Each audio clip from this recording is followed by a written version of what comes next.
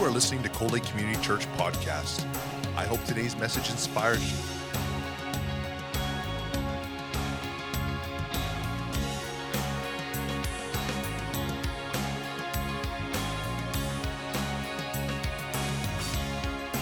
Cold Lake Community Church, a place where families come together.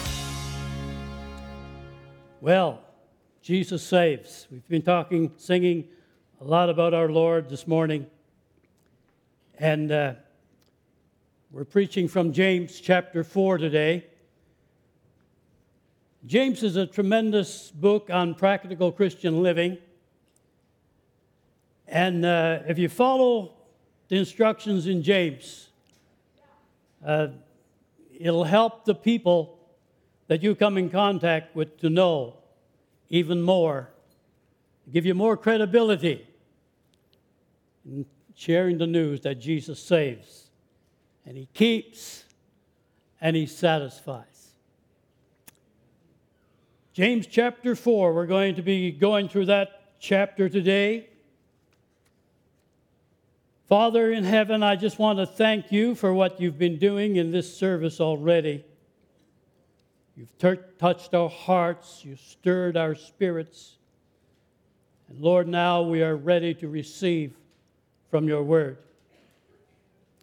Bless your word to our hearts in Jesus' name. Amen. James chapter 4 deals with Christians who struggle with their fallen nature, intensified by the influence of worldly wisdom. And we still struggle with that today. Or am I the only one? He refers to the people that he addresses as adulterous, sinners, double-minded. It is closely related to the improper use of the tongue that we looked at in chapter 3.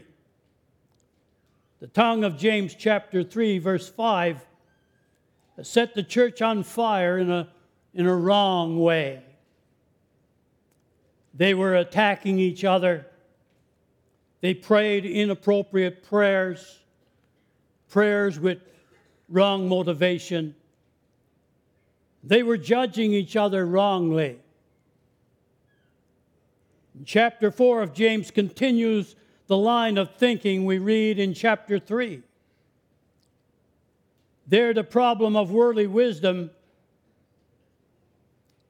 of having bitter jealousy, envy, selfish ambitions, reveals that we are following the wisdom of the world and not the wisdom of God. Following the wisdom of the world not only causes ruin to ourselves, but it also causes problems for the church.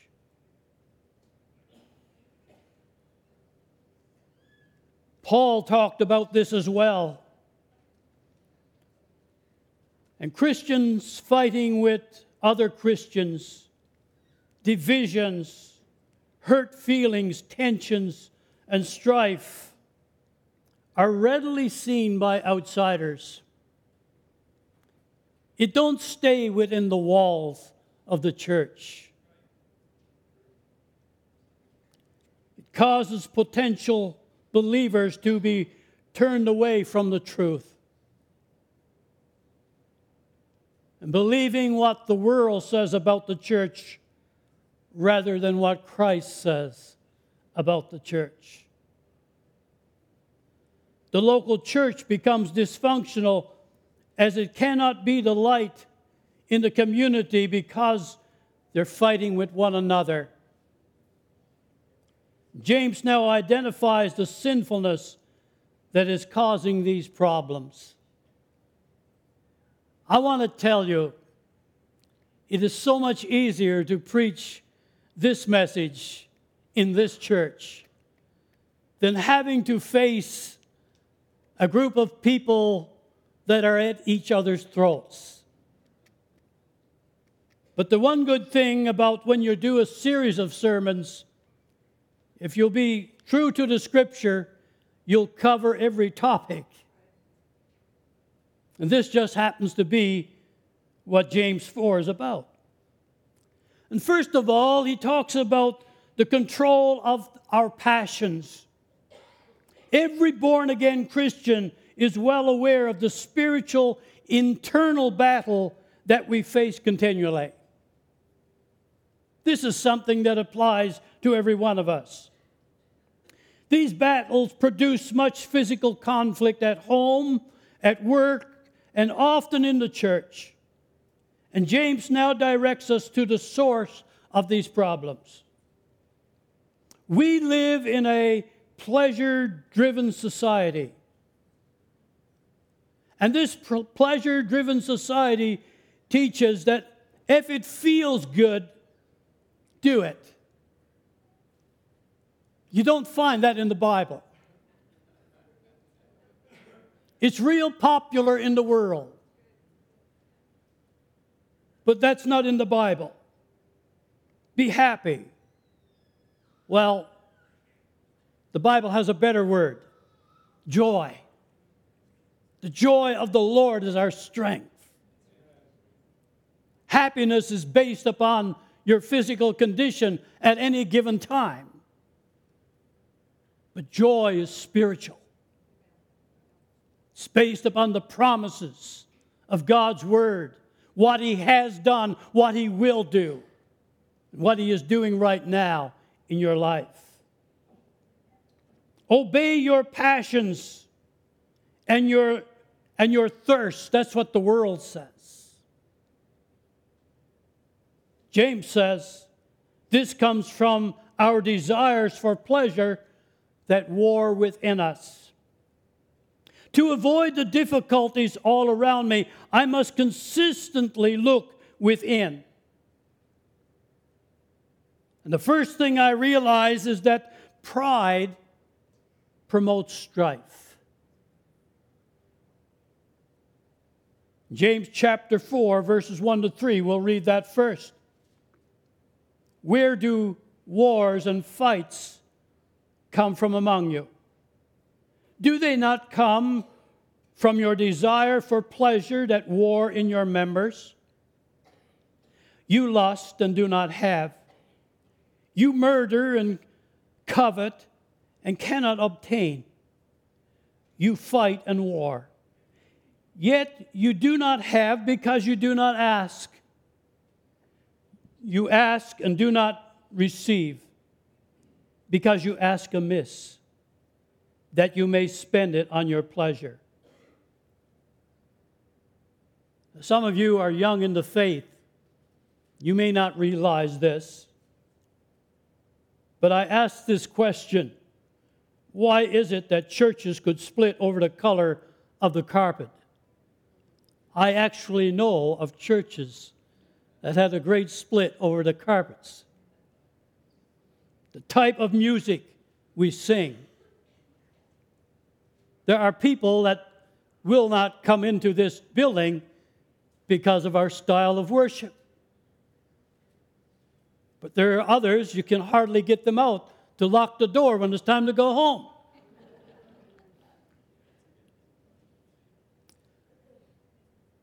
Churches split over the version of Bible you use. James tells us it's our inward passions that are at war within us that cause us to do such things. It is certainly not wrong to have passion and desire. But let's be passionate about what God is passionate about. Passionate for Him as He is for you. Love for others. Passionate for the salvation of souls, to spread the good news that Jesus saves and keeps and satisfies. You can be passionate about your job. You can be passionate about your family, about your children, about your spouse. You can be passionate about your choice for your career. But if you are including God in all of these passions, it makes it so right. But we can be passionate in a wrong way, in a sinful way, in an evil way. And I don't have to spell out these passions for you. Every one of us are too much aware of what these are. James goes on to say that rather than being led by ungodly desires which lead to fighting and broken relationships, ask God for direction. You have not because you ask not.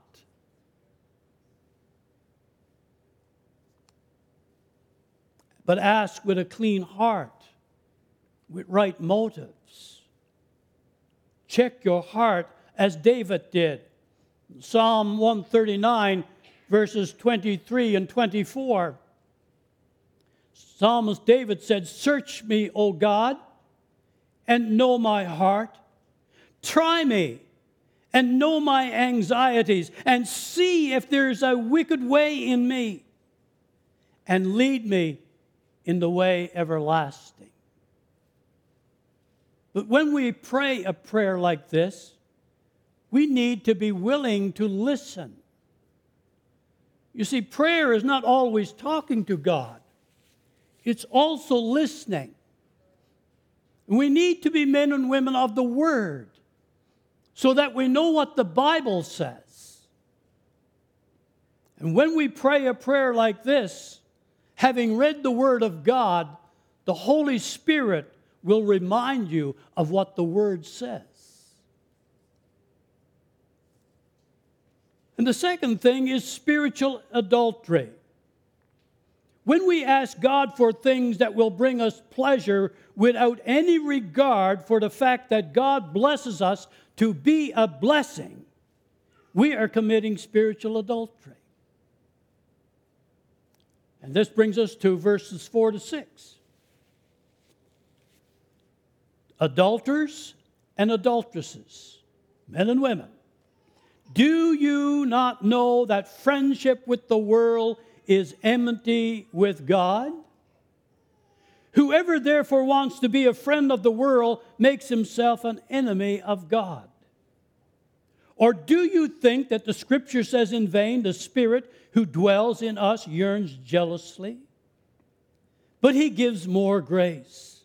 Therefore, He says, God resists the proud and gives grace to the humble. Remember, we are the church, and the church is the bride of Christ. Together, we all make up the bride. We are one body in Christ, the bride of Christ. And I came across this illustration, and it says,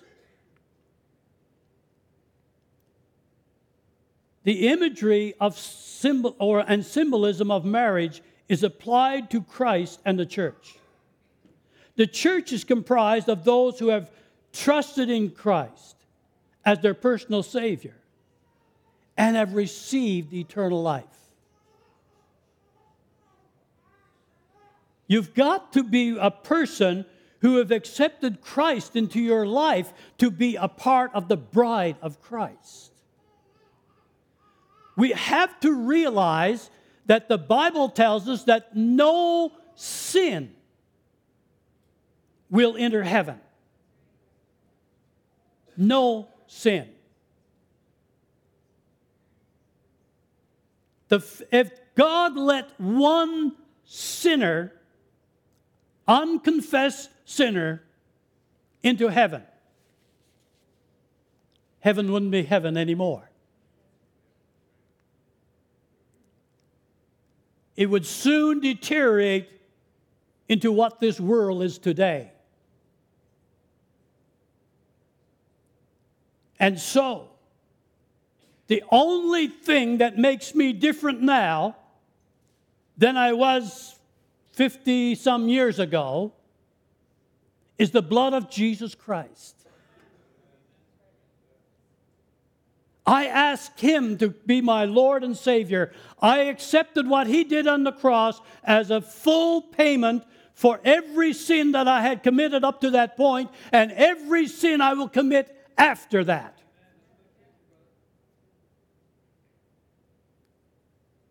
And the only difference now is I often have to come to him and say, Lord, forgive me. Forgive me, Lord. I've sinned. I'm a born-again believer, blood-washed. The Bible says if I commit sins, they are forgiven. The blood of Jesus Christ, his Son, cleanses me from all unrighteousness. But you've got to make that start. You've got to say, Jesus, I accept you as my personal Savior. I believe that you died on the cross for my sin. I receive that as a pardon for my sins. And then from there on, you begin to live a life that the Bible teaches us to live, with Christ's righteousness applied to your life. So we are the bride of Christ.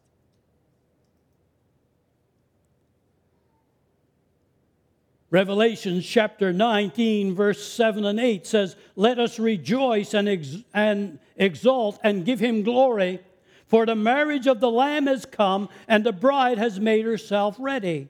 That's the church. It was granted her to clothe herself with fine linen, bright and pure. The fine linen is the righteous deeds of the saints. And I want to tell you, the moment that you ask Jesus Christ into your life, that's when you become a saint. There's no human being can name you a saint. God's word tells us that the blood of Jesus Christ, his Son, cleanses us from all unrighteousness, and you become saints. Hard to take in, isn't it? We could look around and say, oh, I could see Sister Alexandra, she's a saint. But me, no way. But that's what the Bible calls us. We're saints. Amen?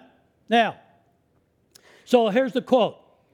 Why would a husband give his wife money to take her boyfriend out on a date? Accordingly to James, that is exactly what was going on. Their desire and passions were not directed towards Jesus Christ, but for their own personal gain, and this amounts to spiritual adultery. When we are born-again believers and we start dabbling in things that are ungodly and unholy, that's spiritual adultery. We're being unfaithful to our bridegroom, Jesus Christ. Friendship with the world is referring to the ungodly system of human life as it is lived in separation from God. Paul makes it clear that this is referring to entering into and condoning sinful practices of others. You can befriend someone without agreeing with their sinful practices. 1 Corinthians chapter 5, verses 9 to 12, I wrote you in my epistle not to keep company with sexually immoral people. Yet I certainly did not mean with the sexually immoral people of this world, or with the covetous, or extortionists, or idolaters, since then you would need to go out of the world. But now I have written you not to keep company with anyone named a brother who is sexually immoral, or covetous, or an idolater, or a reveler, or a drunkard, or an extortionist, not even to eat with such a person, for what have I to do with judging those who are outside? Do you not judge those who are inside? John confirms this and explains what loving the world actually is. 1 John chapter 2, verse 15 to 17. Do not love the world or the things in the world. If anyone loves the world, the love of the Father is not in him. For all that is in the world, the lust of the flesh, here it is, the lust of the flesh, the desires of the flesh, lust, desire, the lust of the eyes, the pride of life, is not of the Father, but of the world. And the world is passing away in the lust of it, but he who does the will of God abides forever. Lust is ungodly, unholy desire. To be friendly towards the world is to cherish a relationship with those who exclude God and God's will for their lives. It is to value their approval and to participate in their sins. If you're going to win anyone for the Lord, you're going to have to befriend them. You're going to have to make friends. But you're going to have to draw a line and say, this is where I stand. If you don't want me to be your friend because I won't go to the bar with you on Friday night, then too bad. I've been there and I've done that. And I like the wine of the Spirit much better than the spirits that you get in a bottle. And I want to tell you my experience in those days. I had a greater time talking about it and being reminded of some of the things that I did when I wasn't in my right mind because of alcoholism than when I was actually doing it.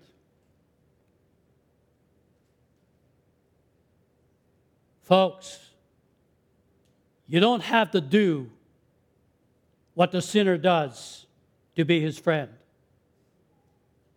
A true friend, don't just let them go ahead and keep on going down that slippery slope until there's no end in sight. A real friend tells them how you got out of that mess. Tells them how you found Jesus Christ to be your all-sufficient one. Gives you joy and happiness. Effie and I have 52 years of married life. 52 good years.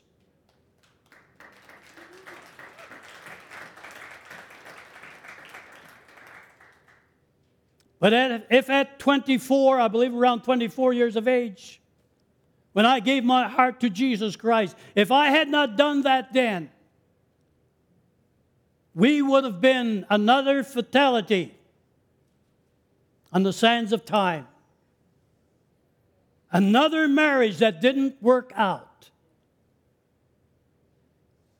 It's the love of God that was shed abroad in our life that has brought us through the rough times in marriage. Love for God and love for each other. And that's what God can do for you. You say, but Pastor, it's too late for me. My marriage is over. I've been married for the second time, third time, fourth time. Folks, it's never too late to put your trust in God.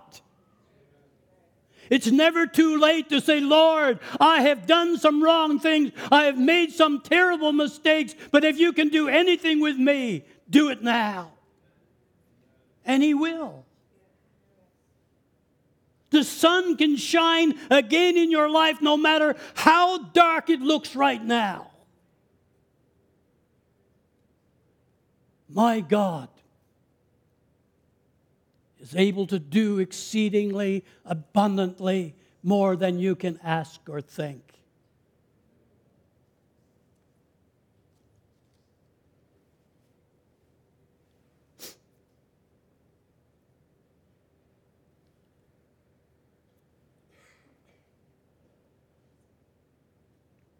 To be friendly with the world is to cherish their relationships.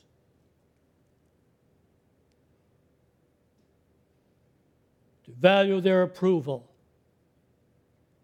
Participate in their sins. We don't go there. We are called to lead people to Christ, not have them lead us away from Christ. Jesus teaches that we cannot be divided in our commitment to Him. No one, he said in Matthew chapter 6:24, no one can serve two masters.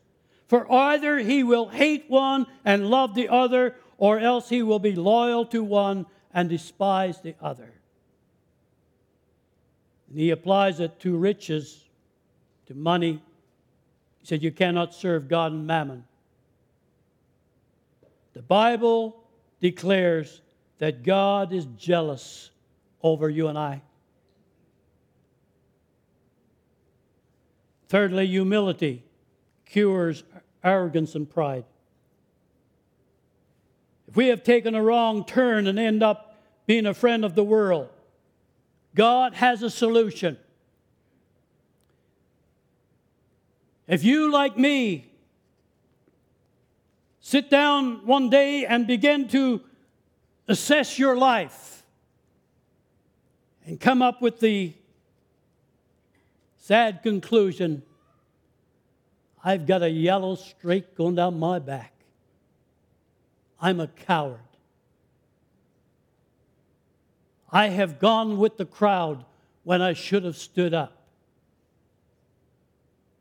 James chapter 4, verse 7 and 10. Therefore, submit to God. Here they are. There's 7 things that he says there. Submit to God. Resist the devil, and he will flee from you. Draw near to God, and he will draw near to you. Cleanse your hands, you sinners, and purify your heart, you double-minded. Lament and mourn and weep, and let your laughter be turned into mourning, and your joy to gloom. Humble yourselves in the sight of the Lord, and he will lift you up. What he is saying here is show genuine repentance. Repentance means turning away, going in a different direction, in the opposite direction. Show genuine repentance. Take action. Follow the Word of God. How many of us have said, one of these days, I'm going to be different. One of these days, I'm going to get back to reading my Bible again. One of these days, I'm going to get back to praying. But weeks go by, weeks turn into months, and months turn into years, and the heart gets harder and harder, and you get more desensitized to spiritual things. The things that once was sin that you would never, ever think about doing is now okay. Folks, it's not okay with God. God didn't change His mind.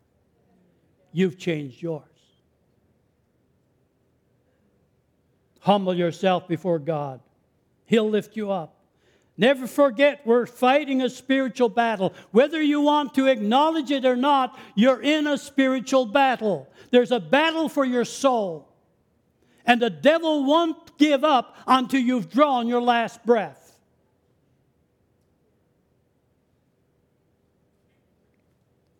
You need Jesus' help to overcome. The only way you will win is if you choose to seek His help. Submit to God, resist the devil, draw near to God, humble yourself. This has to be a complete act of your will, a complete act of my will. No one else can do it for me. Effie can't do it for me. My children can't do it for me. I have to do it myself. But one thing I know, if you will do your part, God will do His. When we begin to walk in humility, we will find that it will become easier to follow the royal law of love for God and love for one another. James chapter 4, verses 11 to 12. Do not speak evil of one another, brethren. He who speaks evil of a brother judges his brother. Speaks evil of the law and judges the law. But if you judge the law, you are not a doer of the law, but a judge. There is one lawgiver who is able to save and to destroy. Who are you to judge another? We need to be biblical in reference to one another. Do not gossip or repeat unconfirmed reports. Don't be involved in hearsay unless you can confirm it 100% that it's true. And basically, the only way you're really going to know that is sit down and have a chat with the person that you heard the rumor about.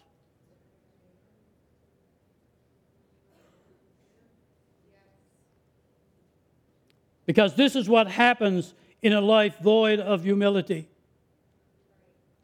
In fact, harsh criticism of fellow Christians is one of the worst expressions of pride. Righteous judgment has already been spoken,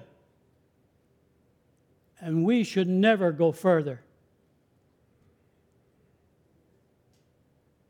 We can speak the word and allow the Holy Spirit to do the rest. But that's as far as we as Christians should go. The Holy Spirit will convince, will convict, and reveal the condition of the heart. And if we go any further in that, we are sinning. We are sinning against our brothers and sisters. We're kicking them when they're down. Anything that you and I would blush if we were talking to someone else about someone else, and we did not know they were standing right behind us. And if we are saying anything that we would not want that person to know we said it, then we should keep our mouths shut. We should never play the role of God in another person's life. When we do this, we set ourselves above the person we criticize. And the greatest commandment which forbids it. Luke chapter 10, 27. You shall love the Lord your God with all your heart, with all your soul, and with all your strength, and with all your mind, and your neighbor as yourself. Some people seem to think that they can lift themselves up by putting down another. Don't do it. I said, don't do it. It's wrong and it's sinful. Let it not be said of us that we're people like that. Let's stand up for our brothers and sisters. Even if they're up to their neck in the muck and the mire of this world, stand up for them. Be a person that they know that they can come to. They're not going to be put down. They're not going to be frowned upon. Because whether you like it or not, They're loved just as much by God as you are.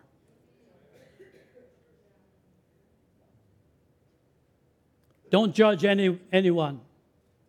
Don't judge people you know. Don't judge people you don't know. That is terrible. And that includes politicians.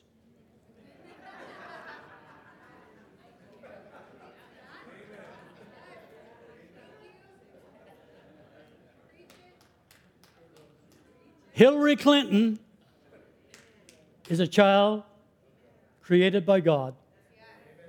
Needs Jesus just like everybody else.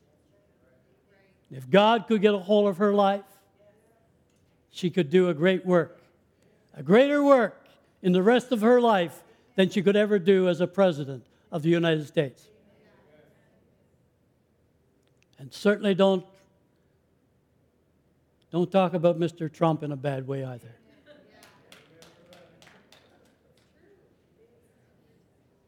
Don't talk about pastors. Not even Pastor Hayward. In a bad way. Evangelists, Christian leaders, television evangelists. Everyone is doing a work for the Lord. They may not believe the same way that I believe, but there's some good in us all. And realize that if the trumpet sounds today, and if you're born again, for all of eternity, you're going to be rubbing shoulders with Kenneth Hagin, Kenneth Copeland, Joyce Myers, Billy Graham, Norman Vincent Peale.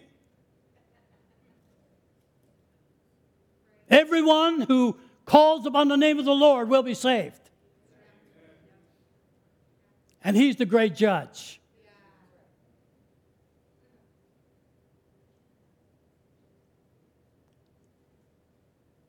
So to do all these things invokes judgment on ourselves. Jesus said, Matthew chapter 7, verses 1 to 3, "Judge not, that you be not judged. For with what judgment you judge, you will be judged. And what measure you use, it will be measured back to you. And why do you look at the speck in your brother's eye and do not consider the plank in your own eye?"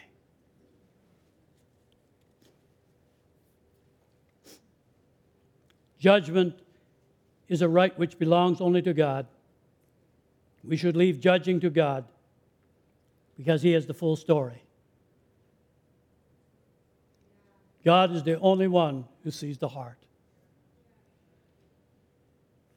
I know I came from a church, one of the churches that I was in, was very strict in church discipline, and I was on the board.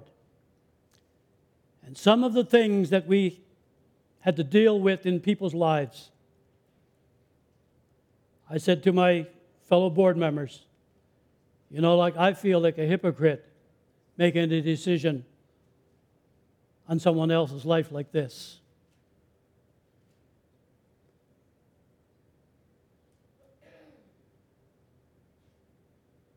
We need to be sure that we've got all the facts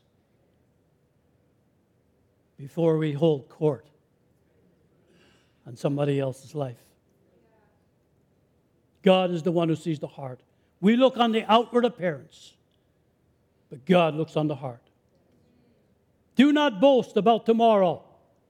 We're just about through, guys. Come now, you who say, verses 13 to 17, this is the last verses. Come now, you who say, today, tomorrow, we will go to such and such a city, spend a year there, buy and sell and make a profit. Whereas you do not know what will happen tomorrow, for what is your life? It is even a vapor that appears for a little time and then vanishes away. Indeed, you ought to say, if the Lord wills, we shall live and do this or that.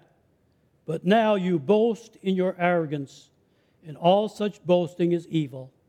Therefore, to him who knows to do good and does not do it, to him it is sin. Life is brief. If we have things we need to get in order, we cannot wait until later. Tomorrow is not promised to any of us. We don't know when our time is up. Do not boast about tomorrow. You do not know what a day may bring forth. James is pointing to the reality that life is not in our hands. We have tomorrow only if God allows it. Life is like steam from a boiling kettle. It vanishes so fast. Ask any of us who are in our 70s, and some of us who are in our 80s. We will tell you.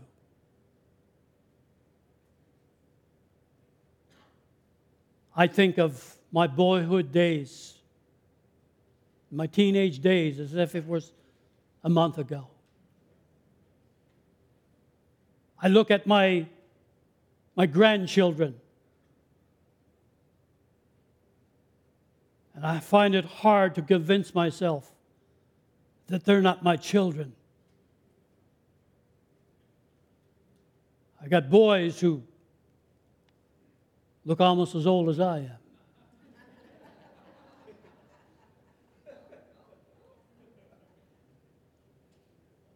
We should consider the Lord's will. If we don't, it shows an arrogant attitude. My Nana would always preface this, her plans with the Lord willing. I really didn't pay much attention to it in those days, but I know now how right she was. Even Jesus prayed to the Father, "Not my will, but yours be done." And I just want to remind you, Jesus knew the Word. He is the Word. And if Jesus could pray, "Not my will, but yours," I think I can pray it too. Why do you think that he prayed that prayer? It certainly wasn't for himself. He knew the will of the Father. He knew that this is why he had come. It was for our benefit. He was a teacher right to the very end, making the most of every moment to teach us how to be humble before him. So in conclusion, this is not going to take a half an hour, don't worry. Again, we are reminded of the importance of being a doer of the word.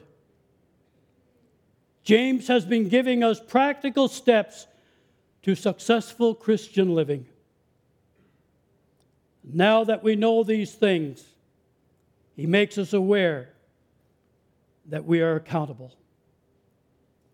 Therefore, to him who knows to do good and does not do it, to him it is a sin. So let's do the right thing. Let's start by drawing near to God. Want to stand with me?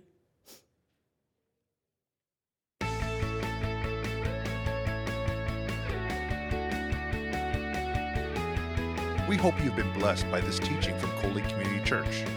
Thank you for your continued support of this ministry.